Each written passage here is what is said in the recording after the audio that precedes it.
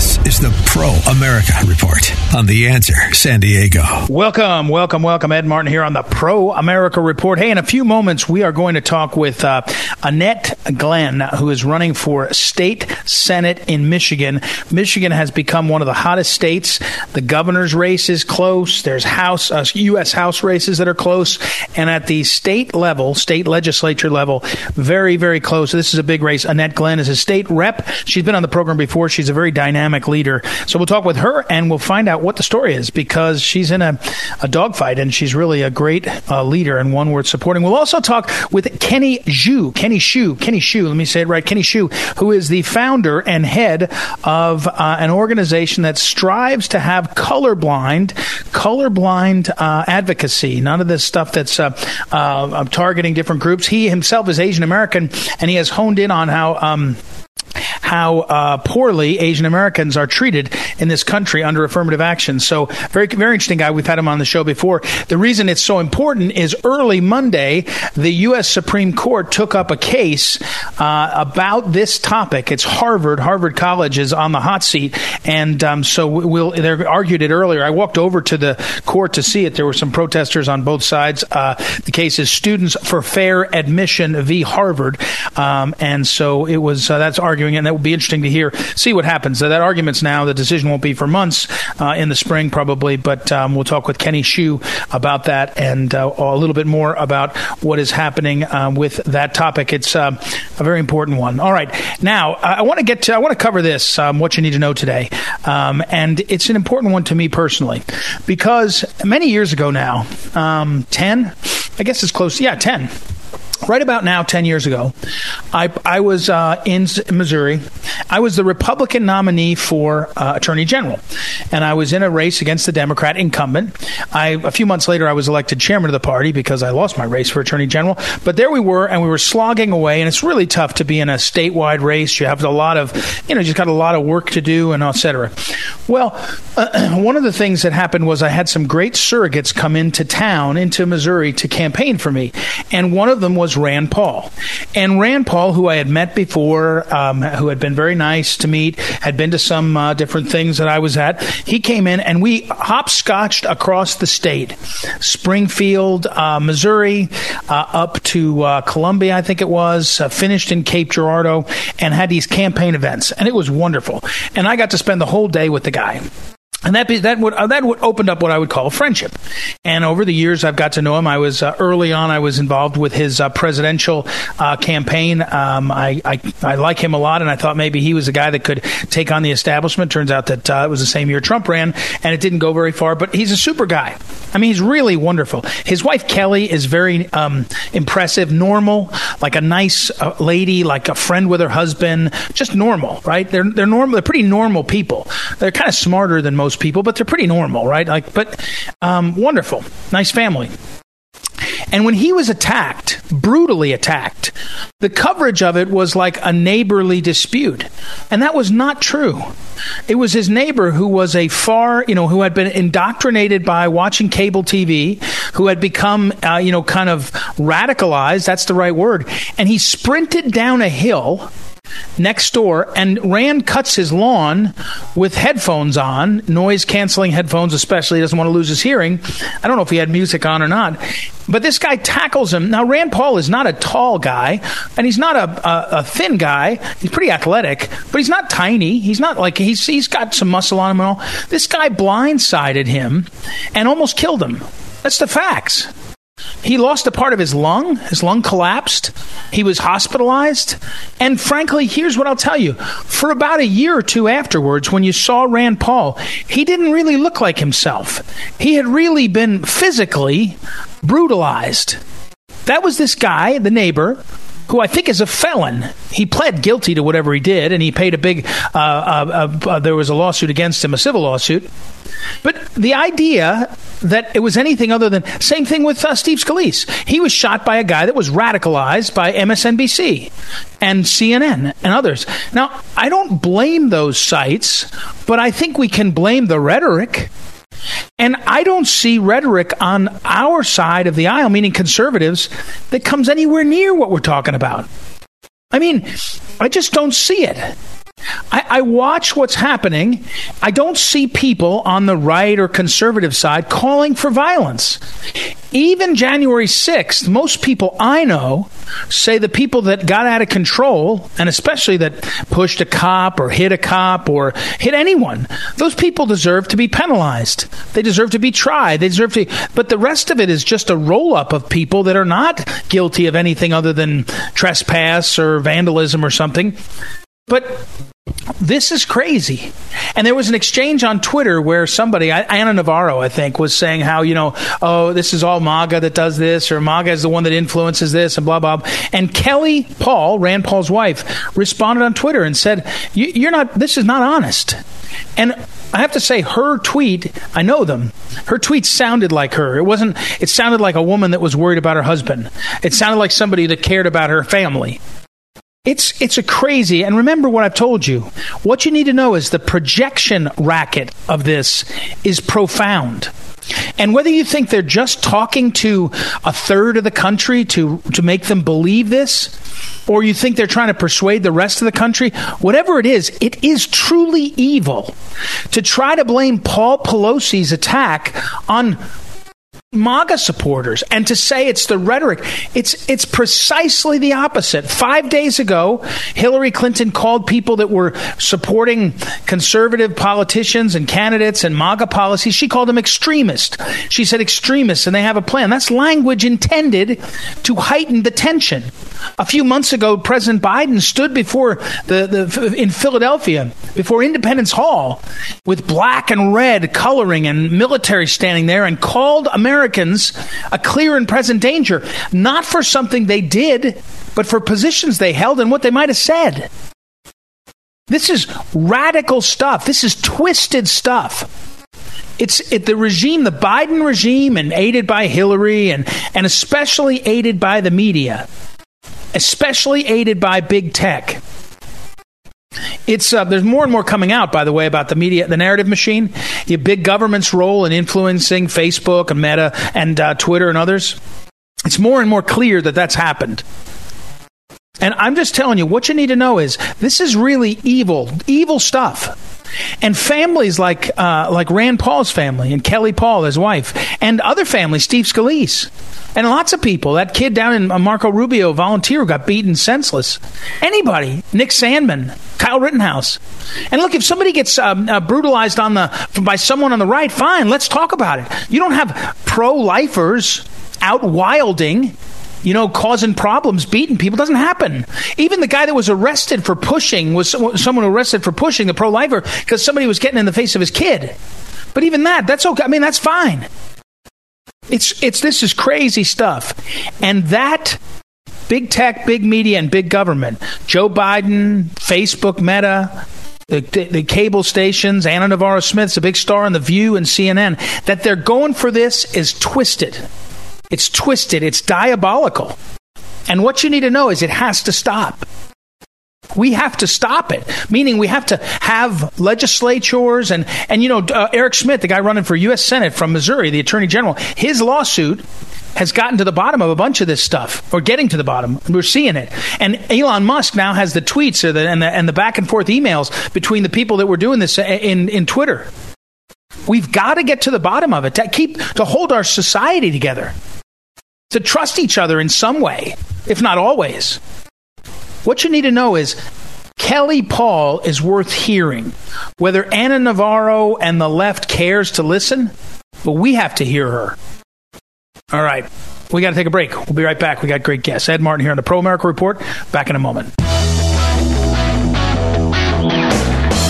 Welcome back. It's Ed Martin here on the Pro America Report, and our next guest is a friend of mine for many years. Her name is Annette Glenn. She's a state representative, and she's running for state senate, of course, for years. And Gary was on the show a lot. Gary Glenn has been working with me on a number of policy issues, and so these are the Glenns from Michigan, a sort of first family, I'd say, the royalty in Michigan. And Annette, so Annette, you're in the Senate race. First of all, tell us what's going on in Michigan. There's been some coverage of the governor's race. People got knocked off the ballot. What's going on in Michigan? Is Michigan Trump country? Is Michigan what's happening there?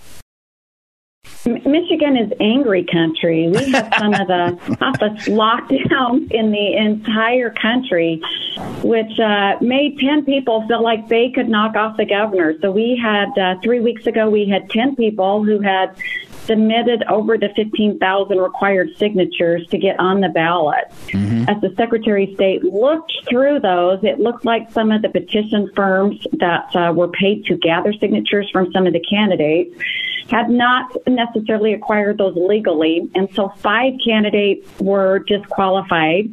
There's a couple still going through some legal processes, but we expect that we now will only have 5 to choose from on our August 2nd primary. We're talking with Annette Glenn, and by the way, the website for her is AnnetteGlenn.com. I'll put it up on social media. There's lots in that, and there's 2 N's, 2 T's, and 2 N's at the end, AnnetteGlenn.com. So she's running for state senate and up in the area, the Bay, Midland, and Saginaw counties. Okay, so back to this real quickly on this, the governor's race. 5 of them knocked out. We were talking off the air, and you said, there's still lawsuits ongoing. It may turn out that some get back on, but it's odd to me that 5 campaigns messed up so broadly. Is there fraud involved? Is there dirty tricks involved? What's the developing story? Anything? I'd say definitely fraud by the petition gatherers. There's some conversation about whether there's going to be some prosecution. Mm-hmm. It looks like there's at least 68,000 signatures that are not legal signatures, where petition gatherers did what they're calling a round robin, where they would pass the petitions around to each other, and they would fill in names that were not their own, but in different writing, so that it wasn't as easy to catch as if you just looked straight at that. So you had 3 newcomers, 3 people who had not been really involved in politics before, that probably just did an interview process and thought they could trust these. Then you have 2 that were considered fairly high frontrunners, Chief Craig and Perry Johnson, who both had worked with the same consultant at some point in time, and they also were kicked off. So even with a consultant, they still ended up with a petition company that was not doing it fraudulently.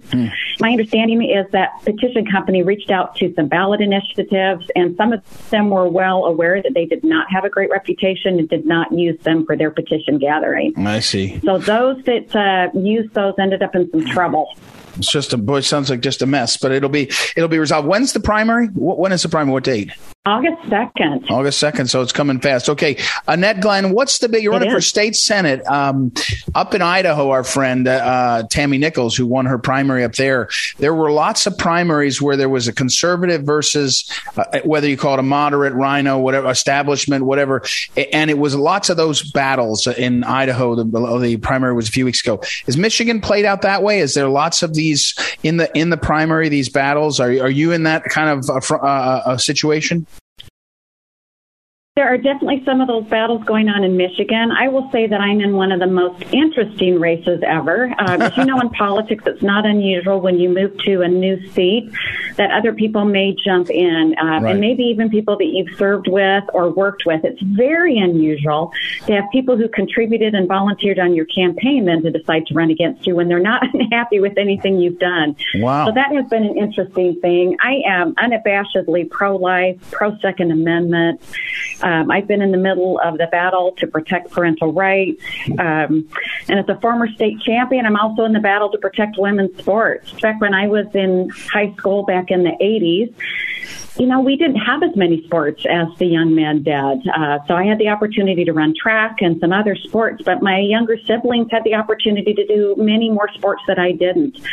So in our state budget, we put in some language that just simply says if you want state funding, you need to have a policy that only girls play in girls' sports.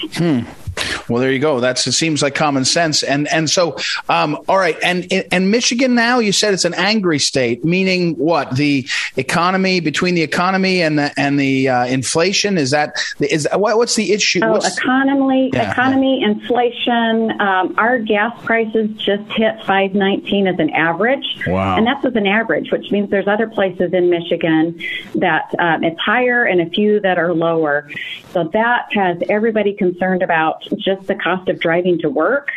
And we still have state employees, and the vast majority that are not back in offices, they're still working remote.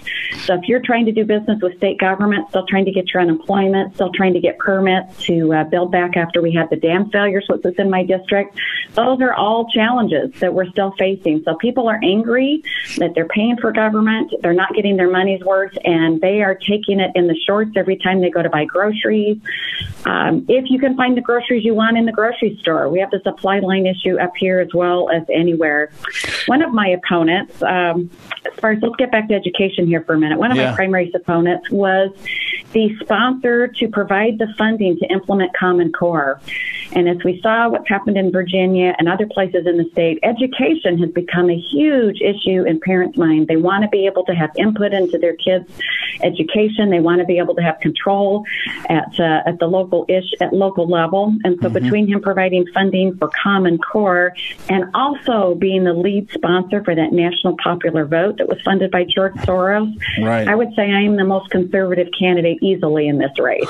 How does the issue of election integrity play out there? I know that there is a Secretary of State race, I think, right, that's coming up, but we've seen that issue become in some ways more popular with the conservatives and with Republican voters at the same time that the media continues to sort of try to move past it. What is the state of play on that issue?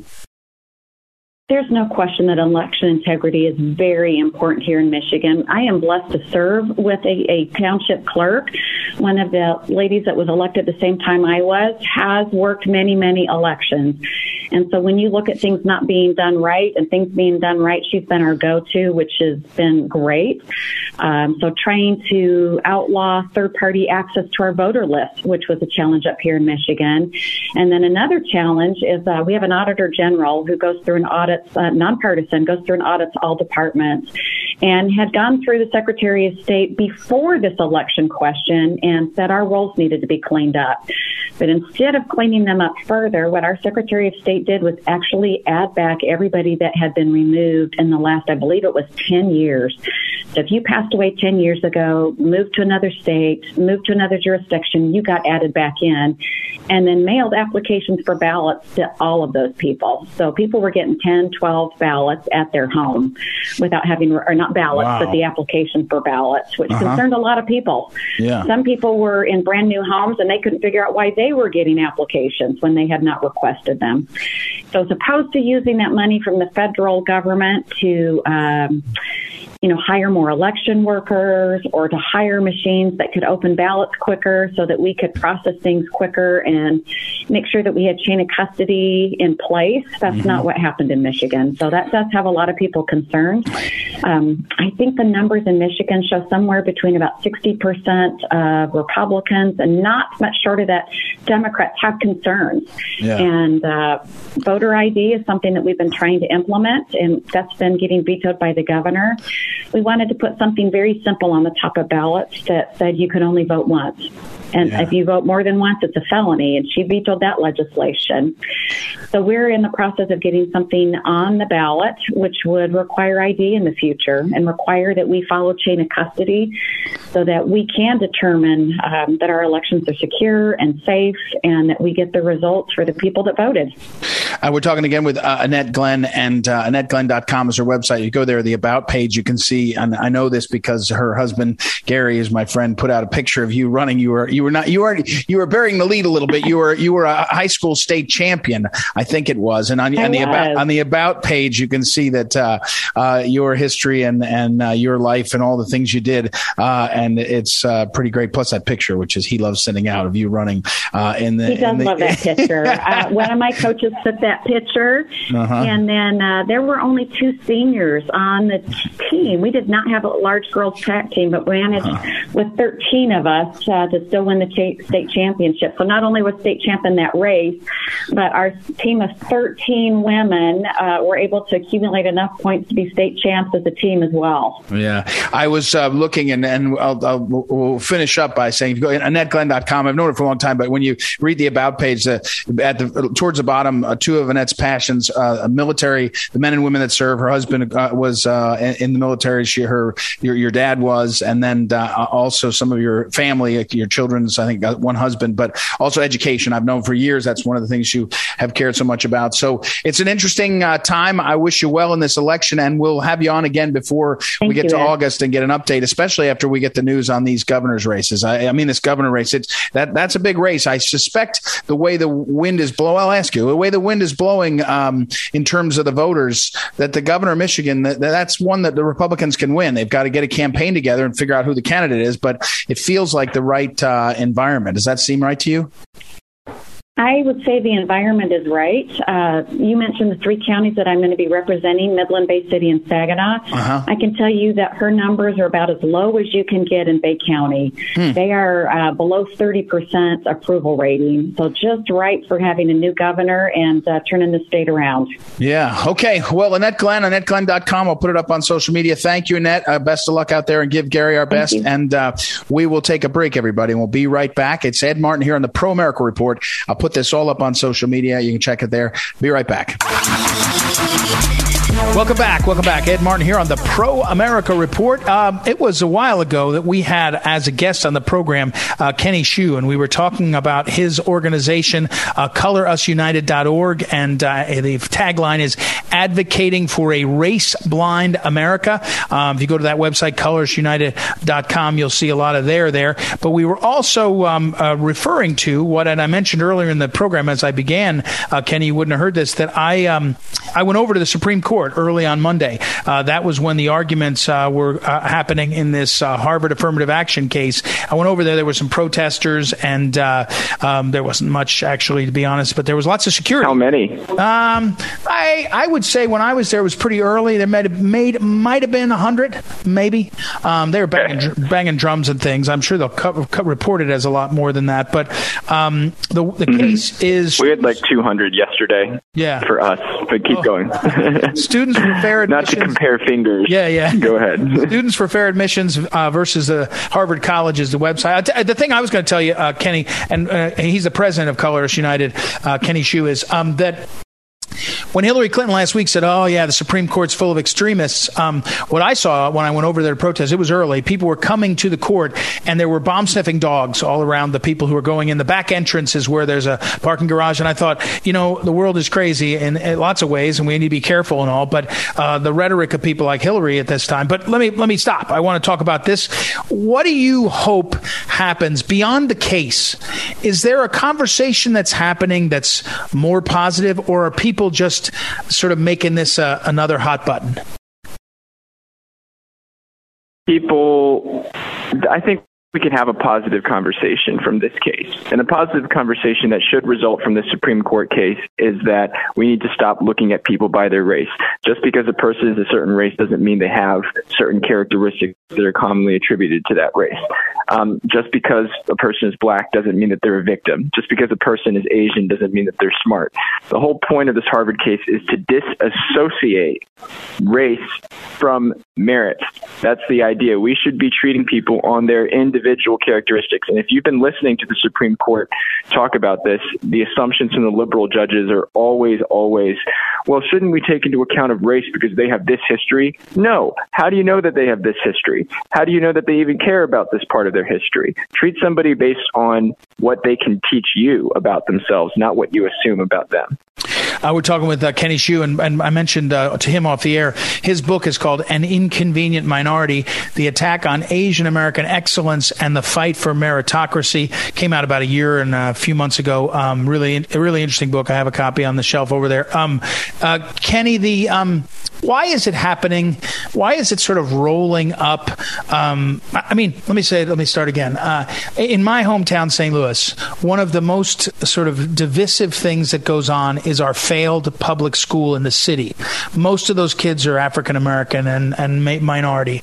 And yet, instead of fixing that, which really looks like racism, there's this movement to sort of, and you wrote about it in the book, Thomas Jefferson High School, it's called Thomas Jefferson High School for Science and Technology in Northern Virginia, one of the best schools in the country, if not the world. And they basically changed the entrance exam from take a test to see if you're really good at science and technology, because that's what this is, an expertise, to a quota system that's dramatically changing it pretty quickly. Why is that happening? What is the expansion? How does it make it better to target more people?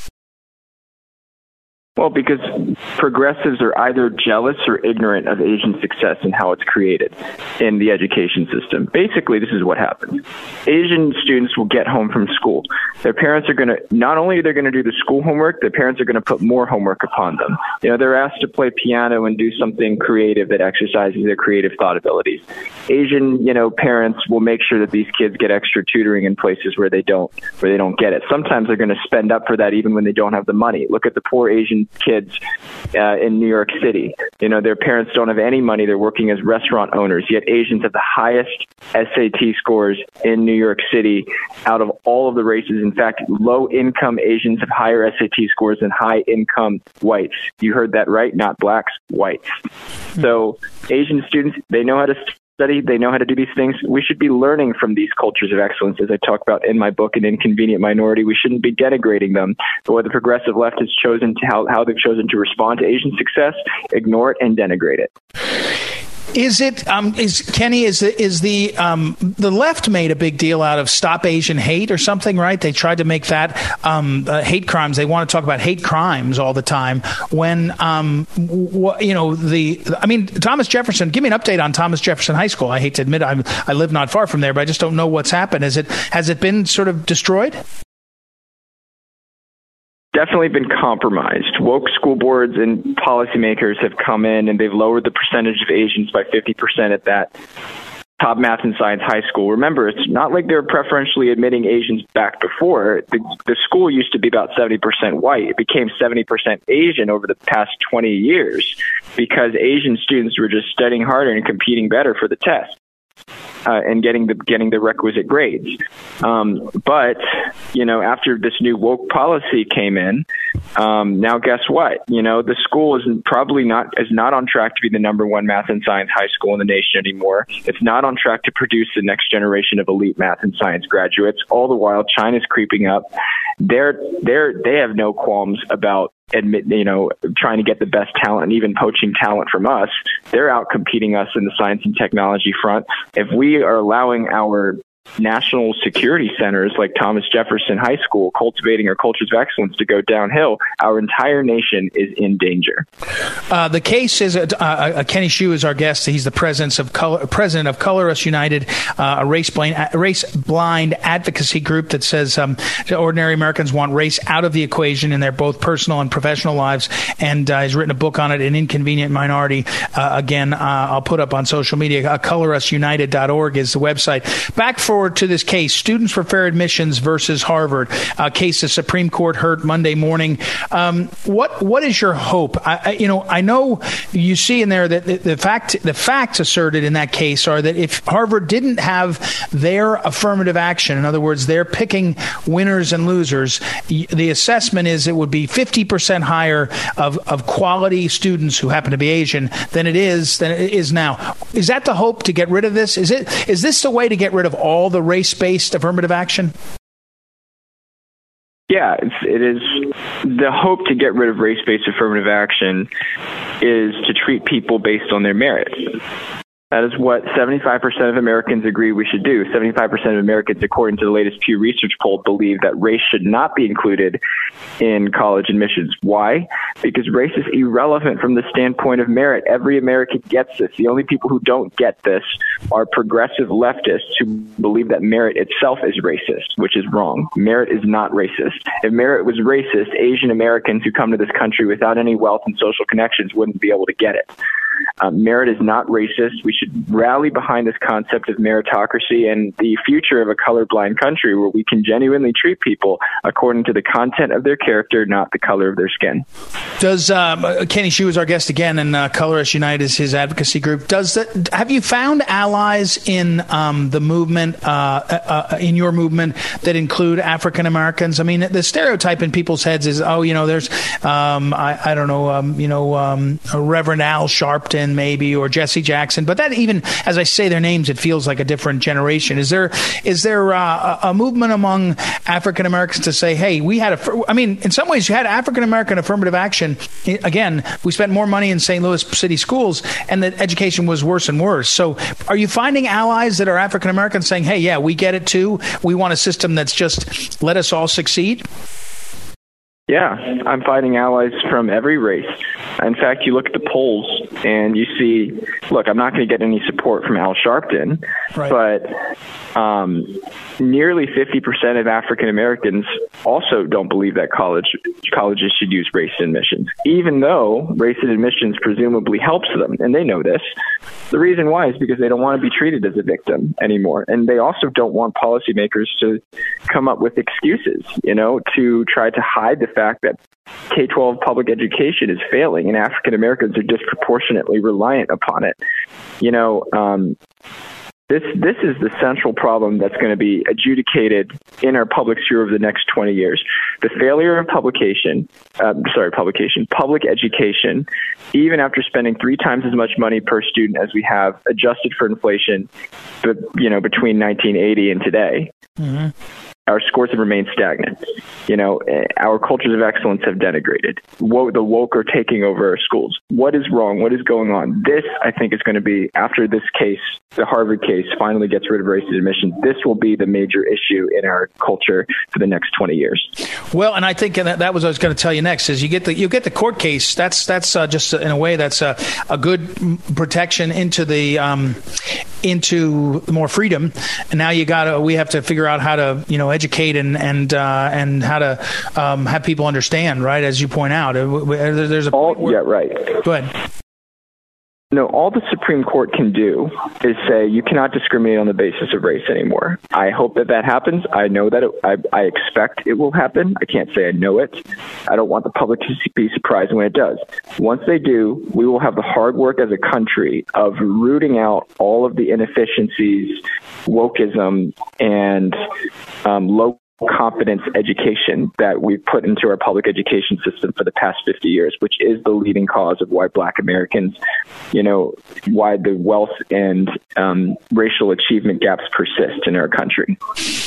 Kenny Xu, again, is the founder and the leader of Color Us United, colorsunited.org, advocating for a race-blind America. Good luck in these, months now until a decision comes out, and then the hard work, as you mentioned, continues. So, thank you to talking about it. Thank you, sir.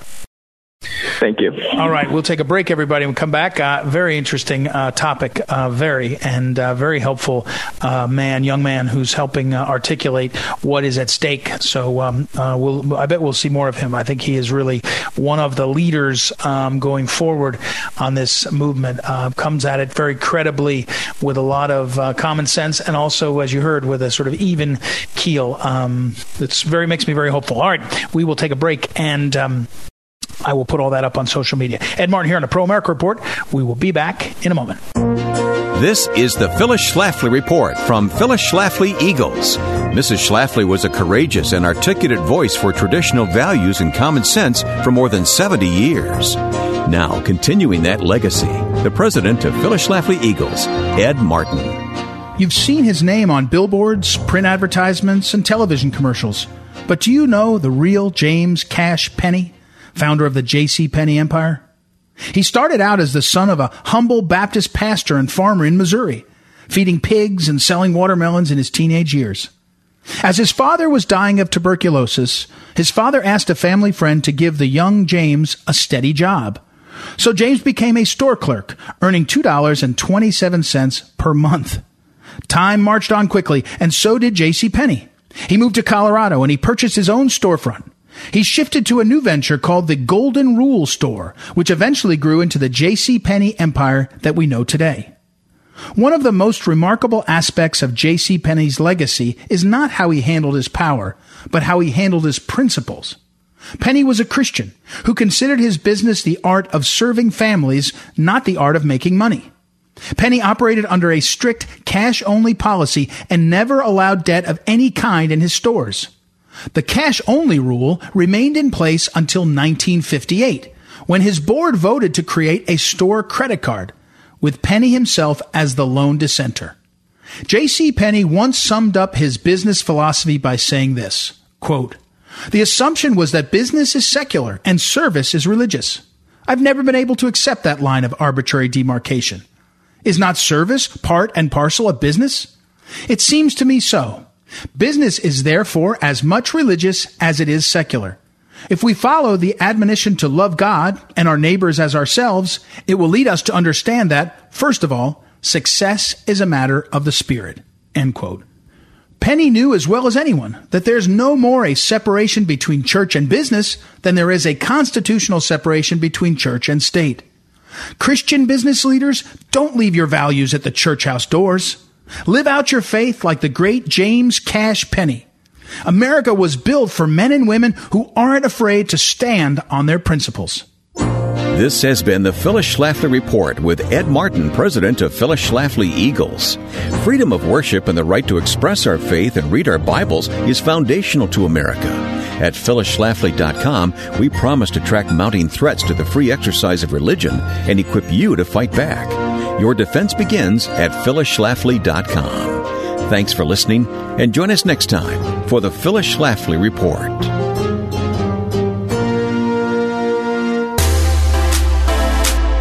Welcome back. Ed Martin here on the Pro America Report. Hey, it's time for the old window. What you need to do. Window. What? W-U-Y-N. Need to do. D at the end. D-O. What do you need to do? The window. Here's the thing. With just a week or so left, these last days, it's so important to move and not just watch. So, what do I mean? Well, in your community where you are, move, don't watch means go vote. It means help others vote. It means get the vote out, right? So it could mean phone calls. It could mean making a schedule so that your parents can vote, drive them. You got a grandma, you got cousins, whatever it is. You need to, and vote yourself, obviously. If you're volunteering at the polling places, make sure you got all your stuff together. Make sure you got your details in. You've done all your trainings. Almost every county I know has to do online training as well as sometimes in person. So get all that done. Get ready and start acting. Stop thinking. Stop wondering. Stop pondering. Start doing. You got to move. It's a time for movement. And if you've got the chance, you've got to look around and see where you can help most valuably. I remember vividly in 2016, Woody Woodrum, our California Screaming Eagles leader, telling me, I don't know, just about a month or two before, he was looking for ways to help Trump in that race, and he knew it would matter down the stretch. And by the time you got to the end of the election, Woody, was organizing volunteers making phone calls, phone banking into other states because California was off the watch list. So move, do. It's time. Here's another one. We had on the program Annette Glenn. She's a state rep in Michigan. She's running for a state Senate seat. You've heard her husband, Gary Glenn. Gary Glenn's been my friend forever and a colleague. He was in the state house himself. He organized lots of great policy initiatives out in the West. Montana, I think, was one place he was, but also in Michigan. He's organized, served in the legislature there. Army guy, just an amazing guy. Well, this is his wife, and she's even better than he is. I'm just teasing because I love him, but she's great. And she's in one of the most competitive state Senate races in the country because they redistricted it to try to steal it for the Democrats. And she's a Republican. She's a great pro-lifer. She's a great fighter. She's smart. She's conservative, very Trumpy. If you have $10, if you go to AnnetteGlenn.com and give her $10, it's worth $100 because she's doing mail and phone banking and automated phoning and radio down the stretch. I just can tell you, when you get into a race like this and it's so close, I remember vividly in 2010, I was running for Congress. It got so close at the end. People that gave me $10, $20, $50, $100, it was a game changer. And in fact, down the stretch, if you're getting money in, you're making calculated decisions like, okay, okay, I can see I'm getting support, therefore I'm going to put this mail piece in the mail, or this is what happens a lot, I'm going to bump that up, right? I spent $500 on that radio ad, I'm going to spend $600 so it runs 5 more times. If you have a couple of bucks, AnnetteGlenn.com, and give her some money. Doesn't matter where you live. We need her in Michigan, especially in the state Senate. Same thing, other places. Leon Benjamin was on the show of Virginia's 4th congressional district, and you can, I better make sure before I tell you that one, his email address. But my point is, you can find places where your dollars, just a few dollars, can make a big difference for the moment we're in. So just now's the time to do. It's Benjamin for Congress. Leon Benjamin's his name. BenjaminForCongress.com. He's got Youngkin doing an event with him, a Get Out the Vote event and all that. So, look, my point here is, in these last days, you cannot watch. You've got to do. Get out the vote, phone calls.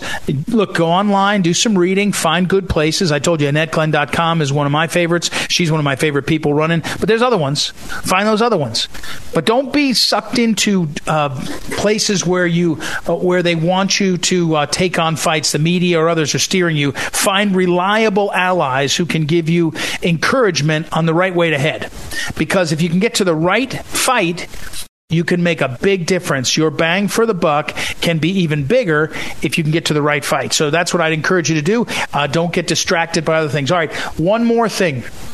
It is very important that there will be places where there are election challenges, even runoffs, and we need to help get the right kind of attention on that, okay? Because I'm worried about Georgia. I think there might be a runoff there. I hope not. But there could be a runoff there where you have to get 50% to get clear. If there's a third-party candidate in that race, it might keep them both under. But there's also going to be, on election night, lots of election irregularities. We've got to be a sort of amplifier for what's going on to try to make sure things don't get stolen. And, this could mean if you're in a polling place, in a key place, Pennsylvania, we got a lot of listeners in Pennsylvania, amplifying the message in those key places, very important. So these next days are important. Oh, here's another one. I'm looking at my notes. In a lot of states, they have early voting where there's early voting stations. That's how it is in the Commonwealth of Virginia. And so on Saturday and Sunday, you can go work a poll, and you can stand outside and hand out literature and talk to people. I was outside the public library. I didn't vote. I like to vote on Election Day, but I didn't. I was outside the public library, and there was a tent there, and the Republicans were talking to folks. They were talking about the races. They were talking about the people. It was excellent. So find your way, and what you need to do is do. Okay? What you need to do, it's, I talk every day. I do the wink. What you need to know, whatever you know now, you got to do. You got to do. You got to move. We need the help. We need to be concerted in the fight. We need to be out there, and so please do your part. All right, thank you, as always, to the great Noah Dingley, our producer, Joanna Spilger for associate producing, and thank you all for listening. It's Ed Martin here on the Pro America Report. We will be back tomorrow.